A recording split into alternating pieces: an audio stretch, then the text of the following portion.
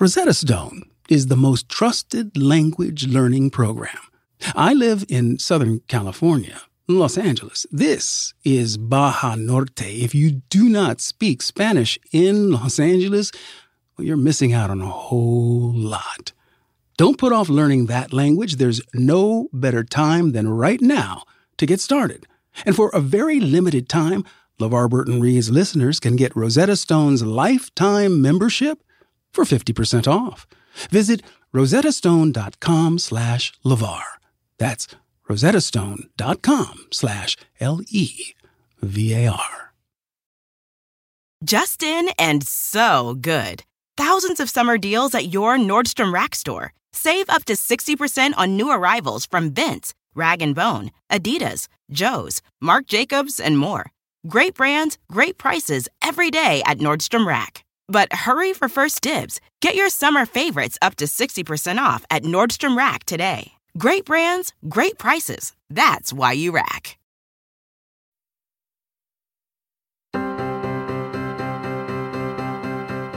Hi, I'm LeVar Burton, and this is LeVar Burton Reads.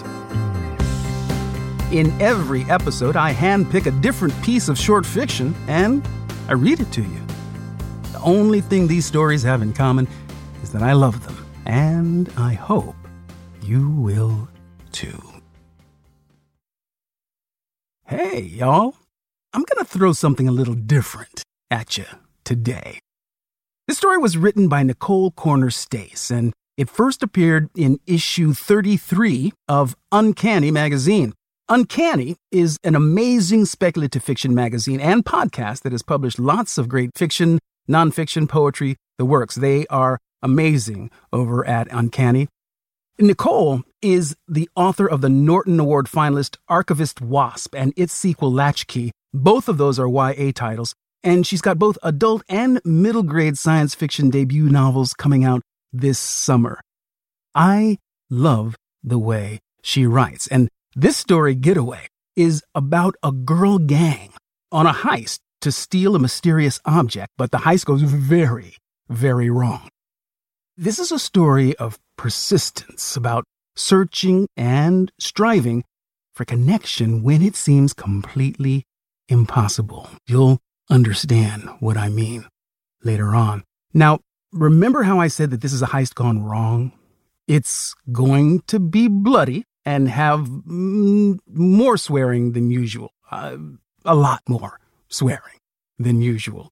And I'm just letting you know that now. So please check out the written content advisory if you want more details on that. Nicole has done something so unusual and fun with this story. I'm really eager to see how you respond. So let's get started, shall we? Let's take a deep breath.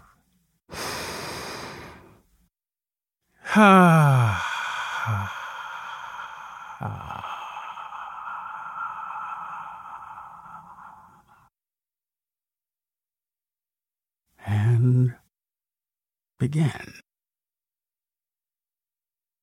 Getaway by Nicole Corner Stace.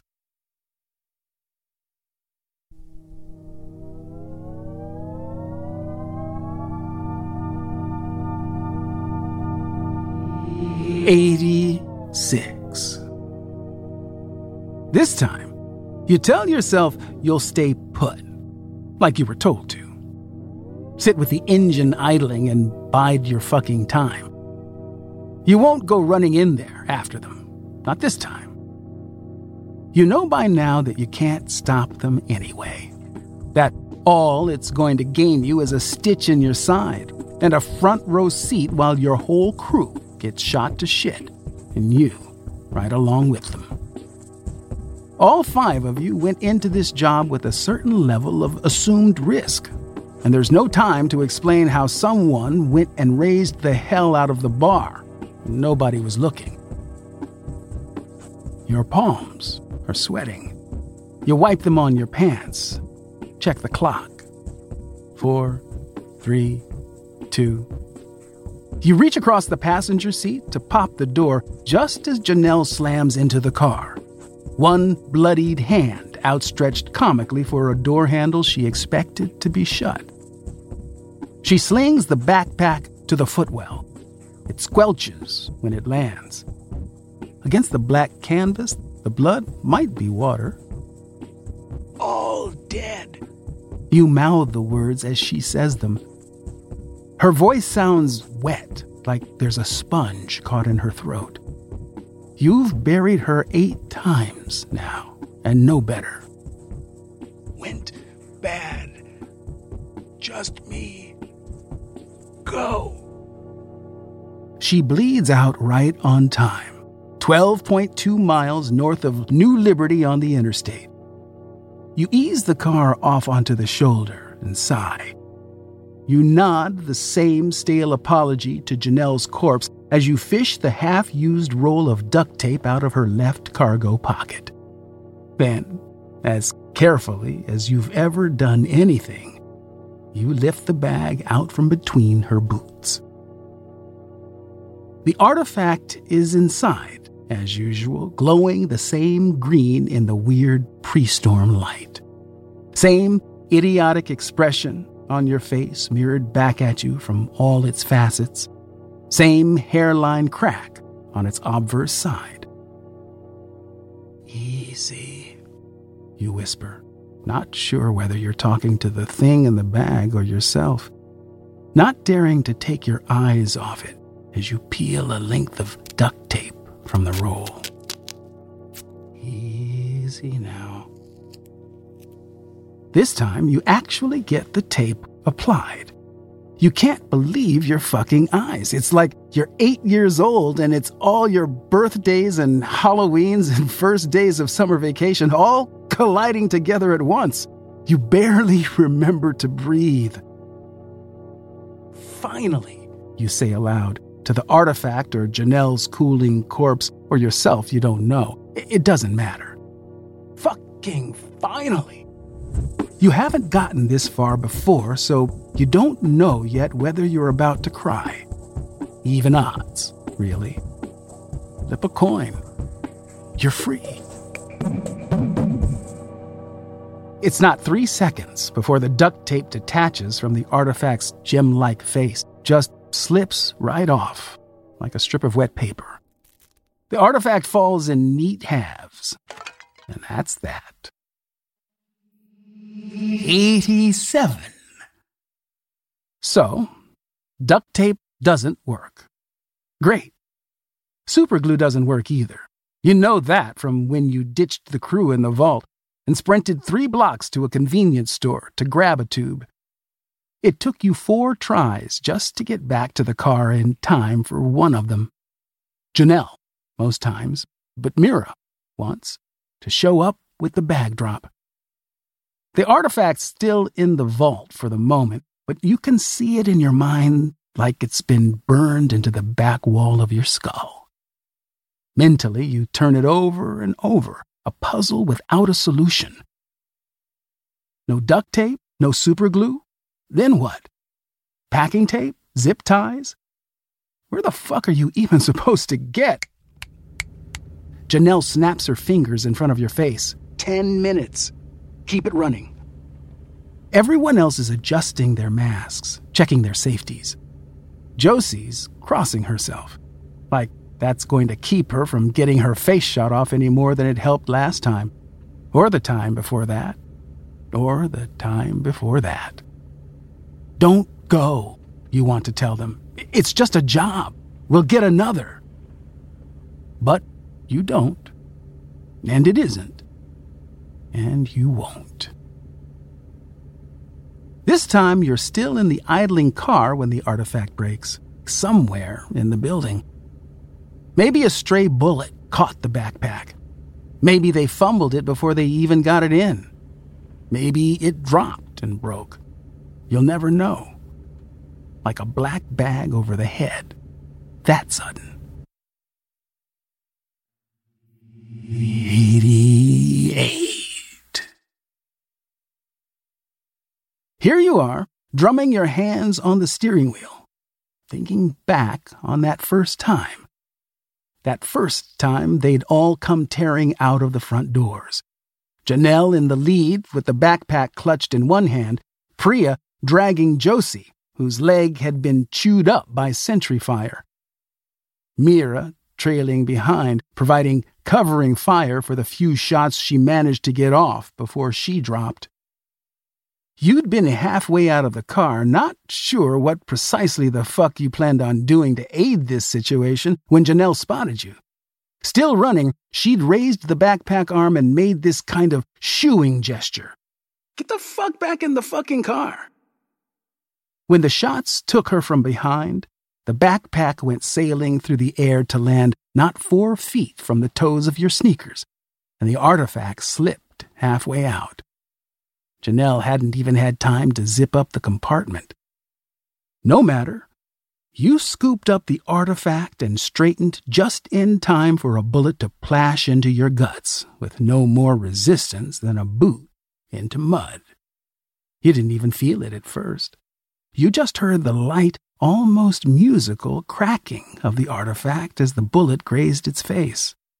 You looked down and had about half a second of dim awareness that you'd botched the job. Couldn't even see where the break was through the blood and matter pouring out of you. And then, something blindsided you, vast and dark. You only realized later it was the street. Here, now, you still don't even know what the artifact is. A job. The less known about, the better. So went your philosophy previous to this. You are beginning to vehemently reassess this decision. 3 of them make it back to the car this time. Janelle, Josie, Priya, all yelling, "Go, go, go," and pounding on the back of your seat. You almost tell them it doesn't matter. None of you are making it back to the safe house. Not now, not ever. Instead, you play along. Slam your foot down on the gas. The car squeals forward. Beside you, Janelle is inspecting the artifact.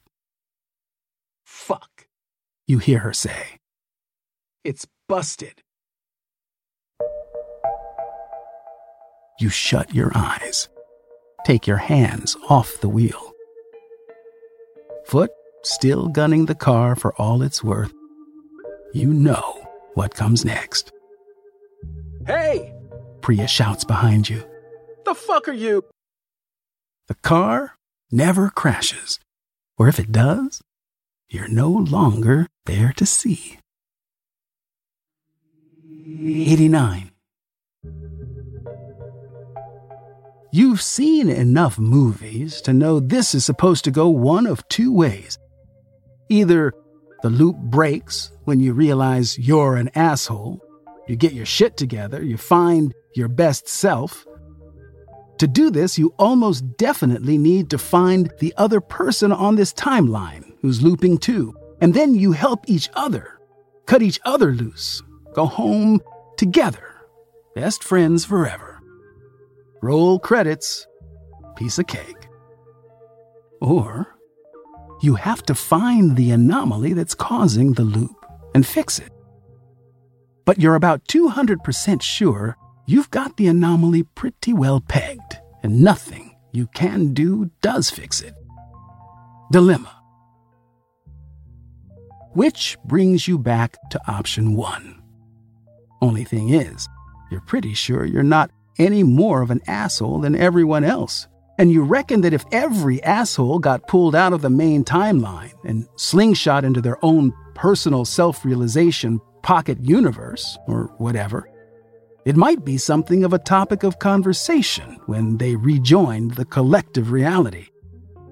That and your loop seems to average, best you can tell, about 15 minutes. Sometimes the artifact breaks in the vault due to some early fuck-up. Sometimes it holds on until you're halfway to the hospital with Janelle shot to shit in the passenger seat. Not a lot you can do to better yourself in 15 minutes. Anyway, you're pretty sure sticking around and not driving off without them should go a long way toward making that quota. Not that you didn't try that a few times. It worked about as well as you expected. The proximity of the artifact to you when it breaks doesn't seem to enter into the equation. You're starting to wonder whether that first time, when it broke and got your blood inside it, it imprinted on you somehow. You've seen in some documentary that birds do this, baby birds. Not that it gets you any closer to an answer. The artifact isn't a baby anything, at least as far as you know. It's not like anyone even knows what the fucking thing actually is, or where it came from. Originally, you mean. Not when they dug it up out of the bottom of the sea those couple of months ago. Whether it came from aliens or some previous civilization, or another dimension, or whatever the fuck they've been saying on the news. It's a job. Find, get, sell to the highest bidder, done. This kind of trivia doesn't enter in. At least not usually. Does running with thieves make you an asshole? Any more of an asshole than the assholes who put this thing in a vault without even knowing what it was? Does it matter?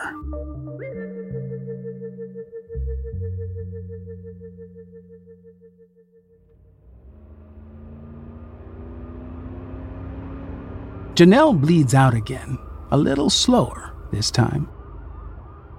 "Hey," she says as you speed down the interstate, party lights in the rear view, hospital sign coming up just 2 exits away. Her voice is bleary, like she's falling asleep. Your whole self is clenched, hoping she'll say something from which you can wring some significance. Something like, "This again?" Or, "This is getting real old." Or, "I'm getting pretty tired of dying in this shitty car." Something that assures you that you're in this together. You don't care if it's Janelle who says this. You'd take the same from anyone in the crew. Hell, some bystander you have yet to find. Someone.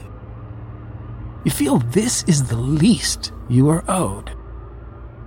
But what Janelle eventually says is nothing. Her heart stops before the thought escapes her mouth.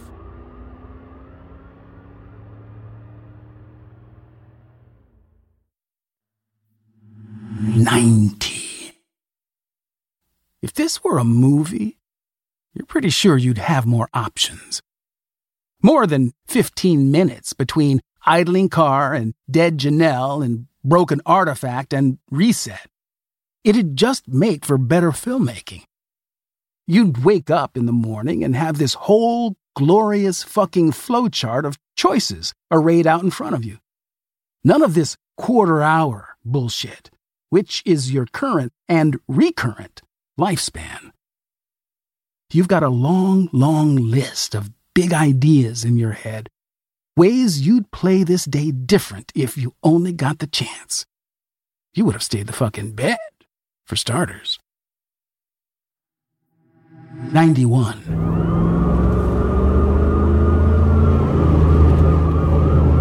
You're speeding away from the cops, Janelle drowning in her blood in the passenger seat, when the front bumper clips the median guardrail and goes airborne, skimming through the air like a skipped stone.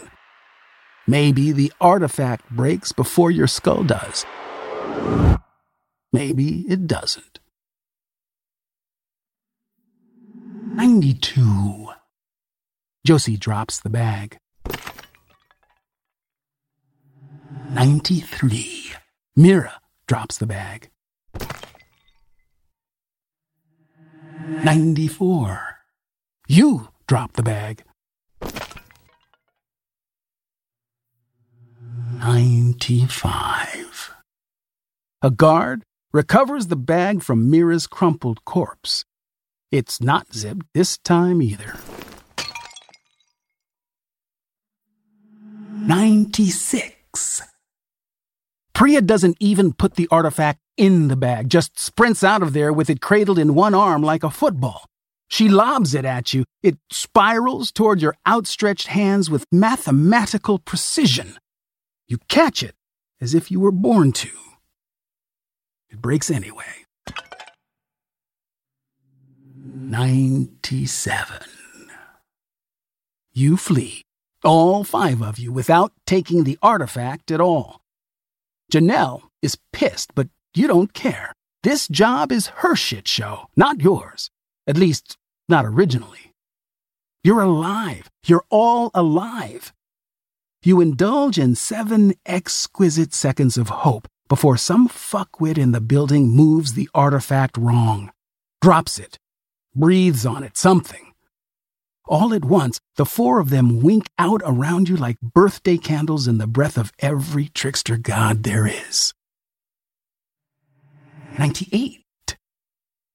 You tear ass into the building after them, not entirely sure what you plan to do, just that maybe if you get in there fast enough, you can reach the artifact before it breaks. Whatever it is, it's fragile, obviously. If it doesn't break when they shoot you, it breaks when it drops, or it falls apart in your hands, or Janelle's hands, or Priya's hands, or whoever's, or because somebody looked at it funny for all you know. Of course, this isn't the first time you've tried this. You usually don't make it as far as the lobby. The crew runs out past you, and you catch a few of the bullets meant for them. Does this affect your asshole karmic balance? It appears that it does not. This time, you're nearly to the elevators when a security goon comes out of nowhere and clotheslines you, snapping your neck like a twig.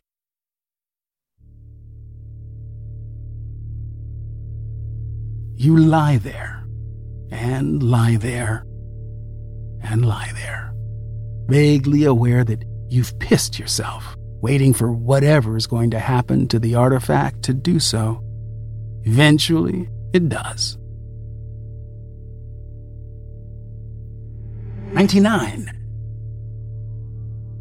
Your duct tape retry doesn't work any better than the first attempt. Neither does ripping off your shirt sleeve and tying it around the thing. You toss the whole car looking for zip ties, but of course, there aren't any. You should know. It's your goddamn car. You're beginning to think that the natural state of the artifact is broken, and it was only a matter of waiting for the trigger. Wrong place, wrong time. Story of your miserable, endless life. It's turning out.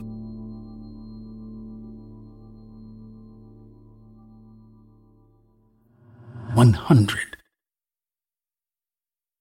You try to bury Janelle again, but the cops catch up with you before you've so much as broken ground. You drop to your knees and let them retrieve the backpack. You've made sure to leave it out in the open, just for them. Maybe if one of them breaks it, the artifact will change its mind, imprint on one of them instead. If this was a fairy tale, it would 100% go down that way. Sucks for you that it's not. Look at them. They've got to be bigger assholes than you. You're just a middle-aged empty nester with a shit job. Wrong place, wrong time. An accident of fortune. These assholes won't even let you bury a dead colleague in peace. Come on, you fucker, you think? Fingers laced behind your head, the very picture of compliance. Come on. The cop slings the backpack into the trunk of her squad car. That single tinkling note, like crystal shattering, barely has time to reach your ear.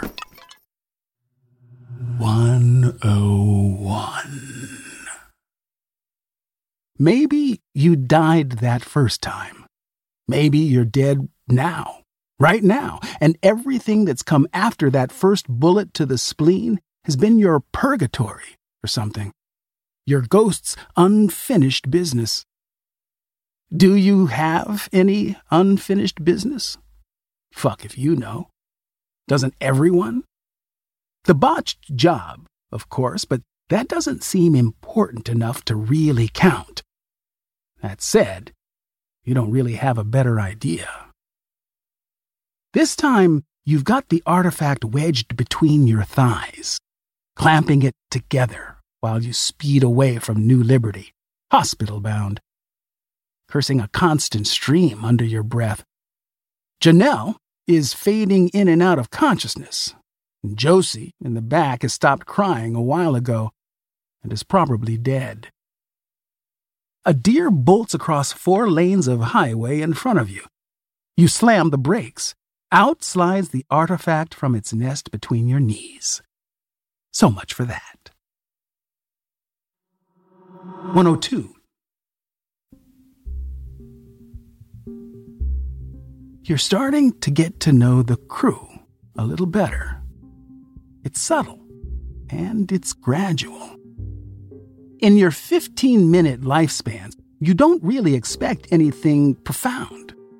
It's interesting, though, to notice things you didn't pick up on during the first, however many dozen iterations of this personal pocket hell you've blundered into. There's an uncomfortable intimacy to it, bearing witness to a death on repeat. Seeing a person realize over and over that their ride is about to be over. It's their stop. Time to get off. Nobody's tough guy demeanor seems to long withstand that staring contest with imminent, inescapable doom. Yours maybe suffers slightly less than some. Then again, you're the only one of them who knows you're coming back. None of this matters, you want to reassure them. Bleeding out, going into shock in the back seat, dying almost instantly on the sidewalk, not having made it to the car. None of this is real. You go easy on them. It's the only quantifiable reason you have for continuing to make that failed drive to the hospital every time. For steering one-handed, twisted around awkwardly, so you can let Josie hold the other one from the back seat as the light goes out of her eyes. For promising you'll get them to safety. The doctor, the safe house, whatever it is they need to hear, you let them have it from both barrels. Let them die thinking there's some hope of recovery. You get shot, crushed, mangled more times than you can count. Sometimes, mercifully, the artifact breaks on impact. Sometimes not. Still, you peel away down the street and onto the interstate like this is a race you can win.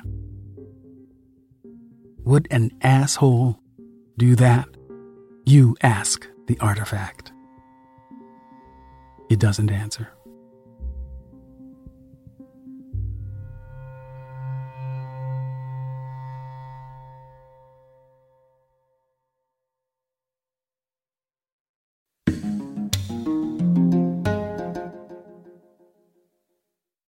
The next generation of influential Black voices can be found on NPR's new collection, Black Stories, Black Truths.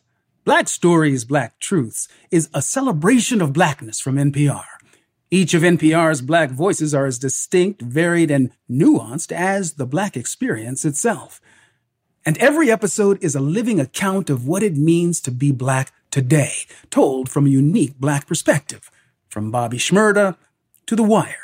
Michelle Obama, to reparations, there's no limit to the range of Black stories, Black truths.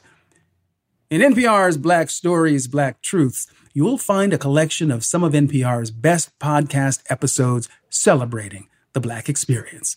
Because stories should never be about us without us. Listen now to Black Stories, Black Truths from NPR, wherever you get podcasts.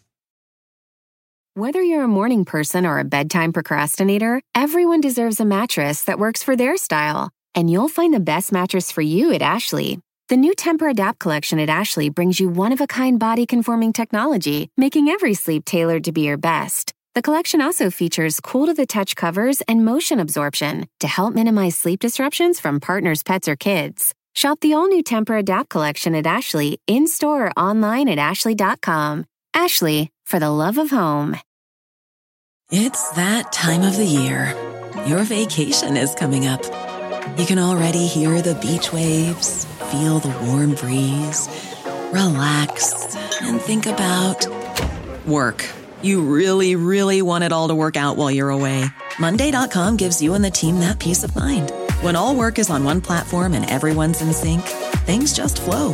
Wherever you are, tap the banner to go to Monday.com.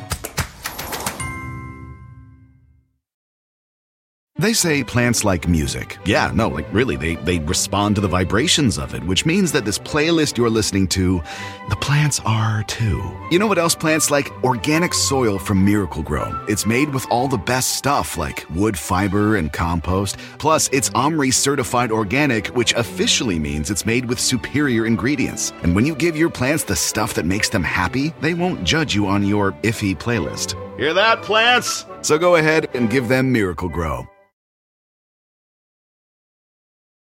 Now, let's get back to our story. 103. It's been a while since you've tried this, so you figure, what the hell? Before any of them even leave the car, you hit the door locks and start driving as far and as fast away from that building as you can. A while back, you amused yourself for 5 minutes by naming a few of your most memorable failed solutions. This one's called The Only Way to Win is Not to Play. You still can't figure out why it doesn't work. The crew doesn't go in to steal the artifact, ergo it doesn't leave its vault. It doesn't get fucked with. It doesn't break somehow and trap you here. Worth another try, you reckon. You're not halfway to the nearest traffic light when Janelle pulls a gun on you. The fuck is this? She demands. She's the one who hired you after all. You're making her look bad. You guess the relic breaks later when they fuck up the heist somehow. You don't know. Janelle's bullet has already gone into your ear like a secret, and she and Priya will have stashed your body in the trunk. 104. Quick, you say. You're going 95 down the freeway, which is all this beater car can handle. Beside you, Janelle quietly hemorrhages her way into a semi-conscious fugue, mumbling something you can't make out. You've just had what can only be described as an epiphany. You've seen the movies. You can't believe you haven't thought of this before. Heart pounding with preemptive victory, you shout at her. Tell me something about yourself that nobody else knows. This brings her around a little. The fuck? Your favorite book, your favorite color, a secret childhood memory. Come on.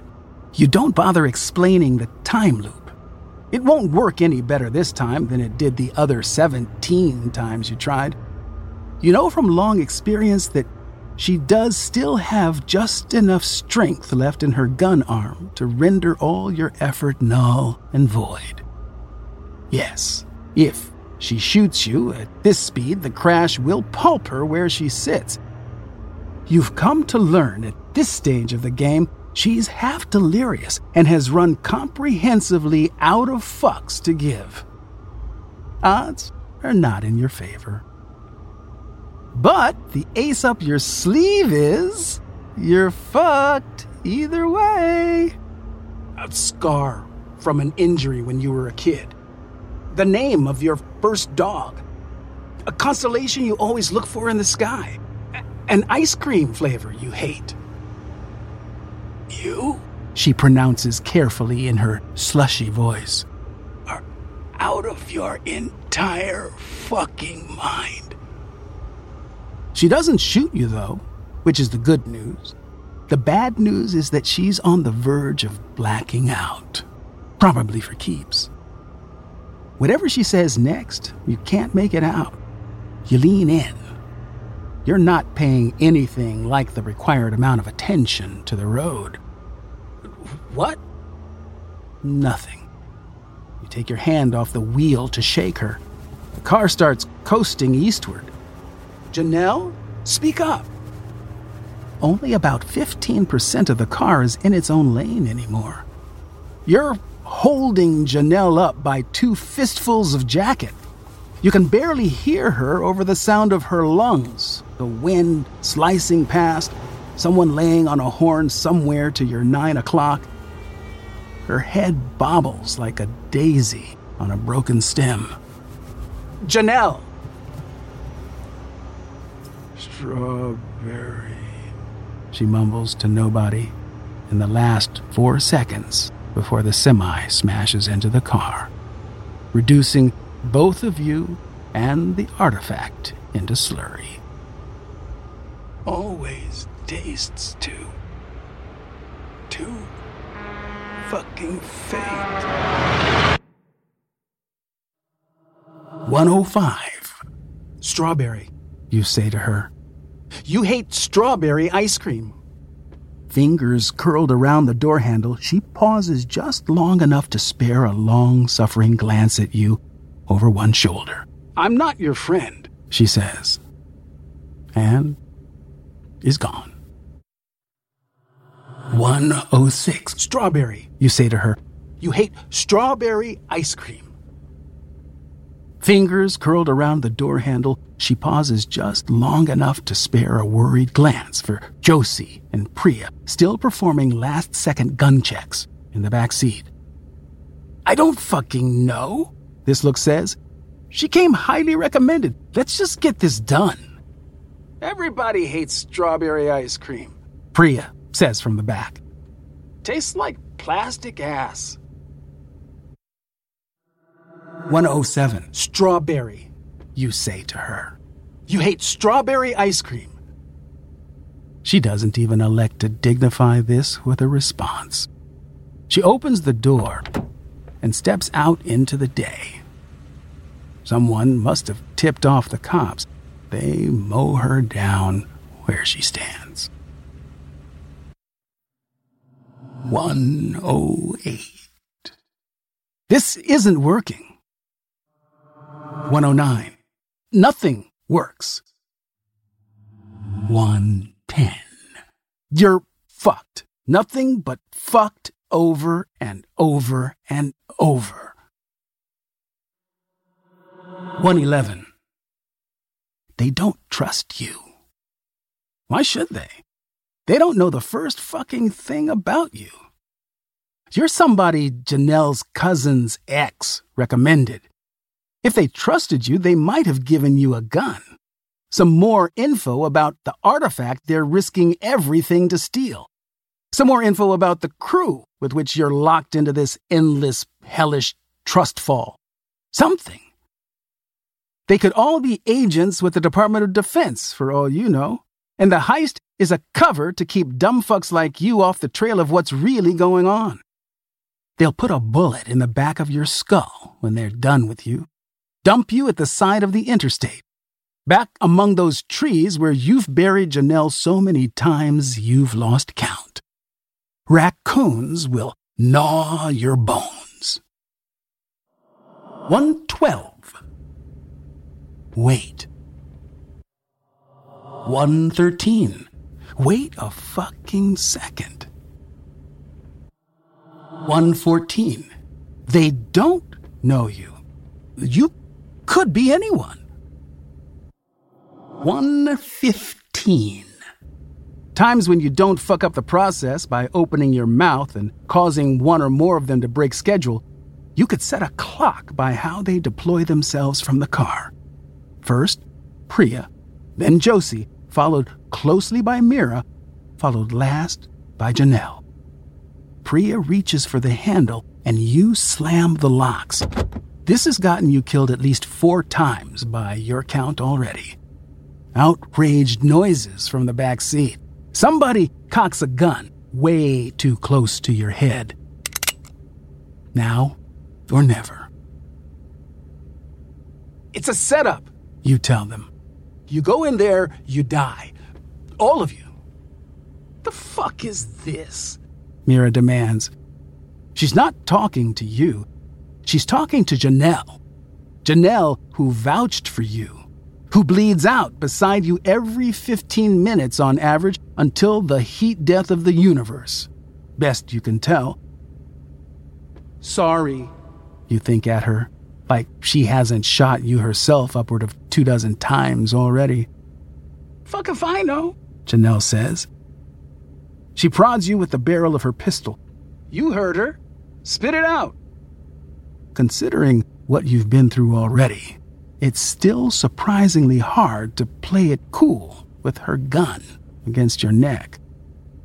9 times out of 10, your dying words are mumbling about how you never should have taken this job, you think. 10 times out of 10, you die either way. Don't trust me then, you say instead. Trust your instincts. You never liked the look of this job. Janelle blinks. The gun shifts a fraction of a millimeter. Her trigger finger doesn't move. Shoot her, Josie tells Janelle. I'll drive. This riles Janelle enough to shift her focus infinitesimally. I take orders from you now? In the back seat, Josie shuts up fast. There are other jobs, you say. You for whom there is no other job. Not now, not ever. You know I'm right. This is not our fucking day. Believe me. You make yourself shrug.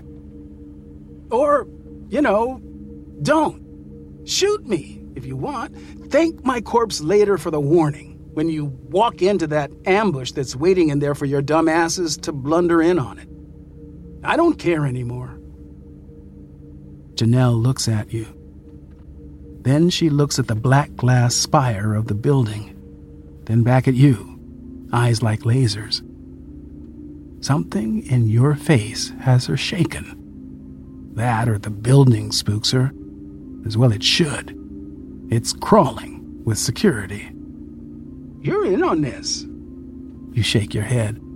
Look, I just want to get the fuck out of here.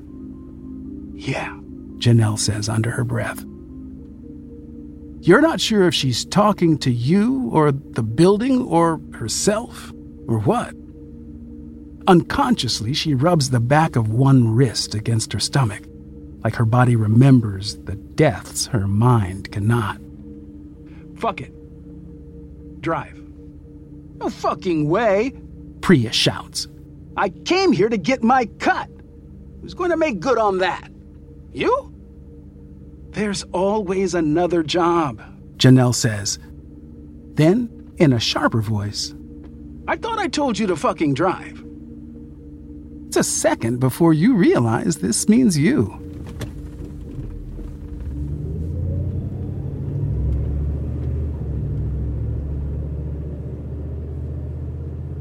The artifact will break, of course, whether any of you touch it or not.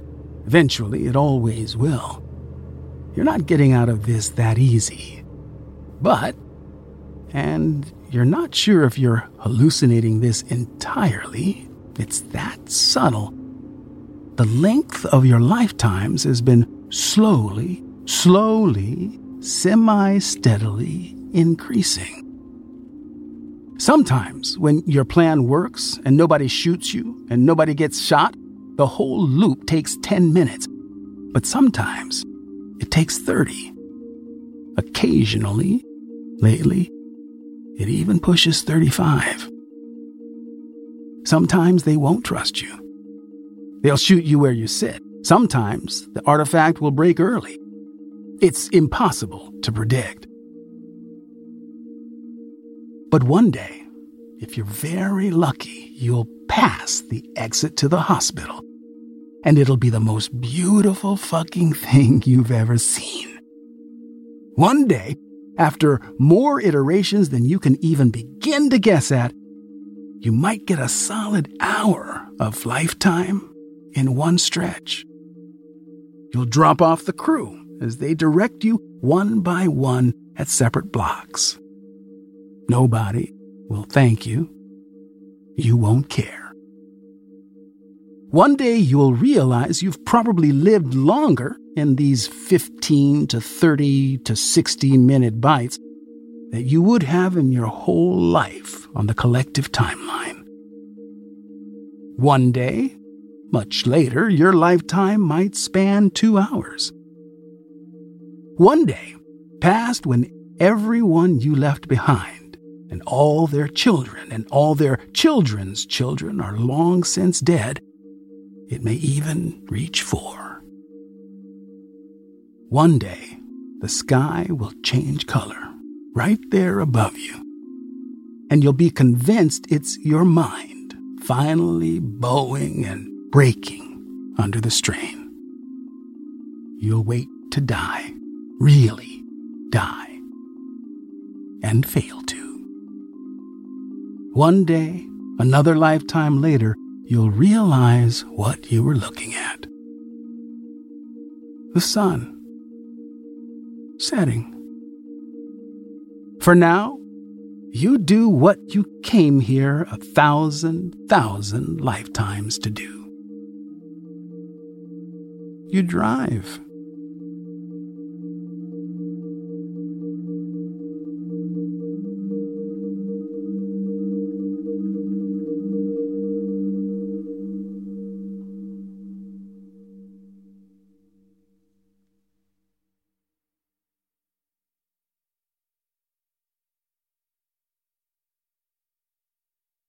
We talked a lot about this story, and whether or not we should do it because it's so out of pattern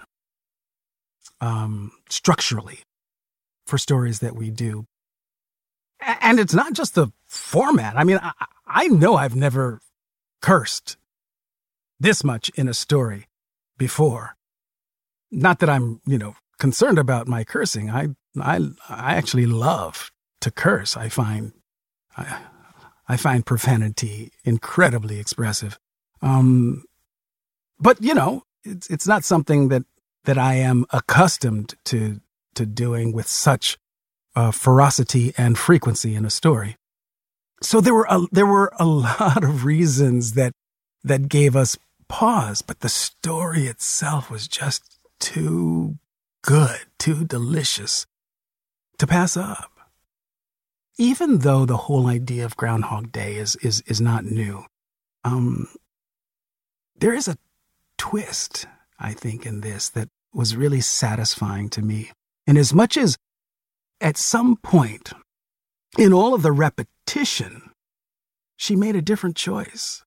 She made a choice that she hadn't made before. Not that it reshaped the outcome, but when she offered her companions a bit of hope by not trying to tell them what their immediate eventual fate was going to be, she chose the pathway of compassion. And it was selfless. She didn't gain anything from it. The benefit all accrued to her companions. Now, I don't know for certain, but maybe in this story, that grace returned in the form of just a little peace in her heart before she died yet again. We talked about earlier how this season, because of the material that presented itself, really did come down to a theme along the lines of individual choices in the midst of difficult circumstances. And in this story, she makes difficult choices even while knowing what the outcome is going to be. And that one choice stands out to me, that one choice that wasn't about her. She was able to take herself out of the equation for a second and really focus on the amount of suffering that she might be able to mitigate with an act of kindness. I have begun to come to the realization that, that saying, be the change you want to see in the world. I guess there really is no way around that. Change of any nature is an inside job. So I have to be willing to make change. And I'm not exactly sure about what that looks like yet, the changes that I need to make. But I'm certain that I will fail and succeed in alternate measure, but that I am best served by having the courage to continually look inside for where I might need to make adjustments.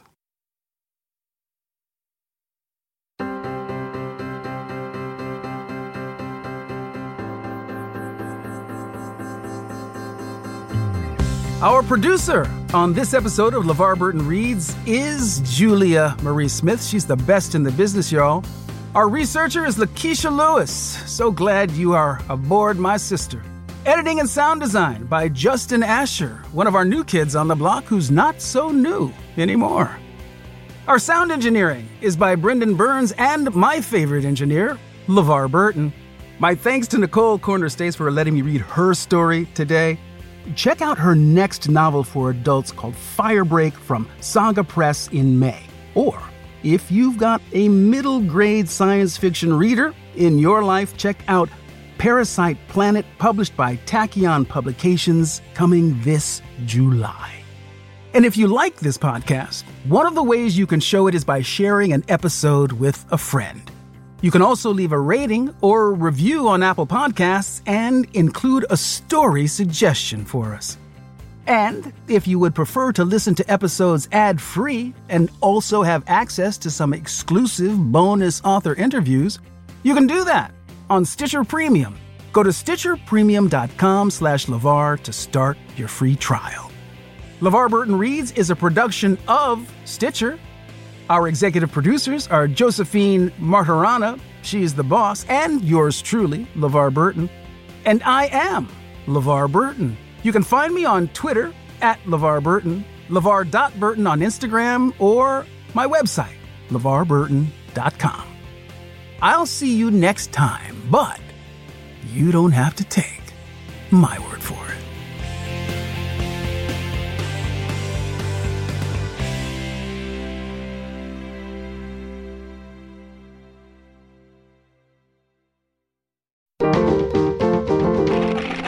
Stitcher. The living room is where you make life's most beautiful memories. But your sofa shouldn't be the one remembering them. The new life-resistant, high-performance furniture collection from Ashley is designed to withstand all the spills, slip-ups, and muddy paws that come with the best parts of life. Ashley high-performance sofas and recliners are soft, on-trend, and easy to clean. Shop the high-performance furniture in-store or online at ashley.com. Ashley, for the love of home. Here you are, BPMs high, sweat dripping, body moving, tongue panting. You're working hard, real hard, and you're thirsty. You need vitamins, nutrients for peak performance and energy. And your plants do too. Aw, I mean, just look at the little guy. Water-soluble plant food from Miracle Grow is full of essential nutrients. Just a little scoop into your watering can and boom, instant feeding and bigger, more beautiful plants. It's kind of like a sports drink for your plants. You may have to suffer from heat, but your plants do not.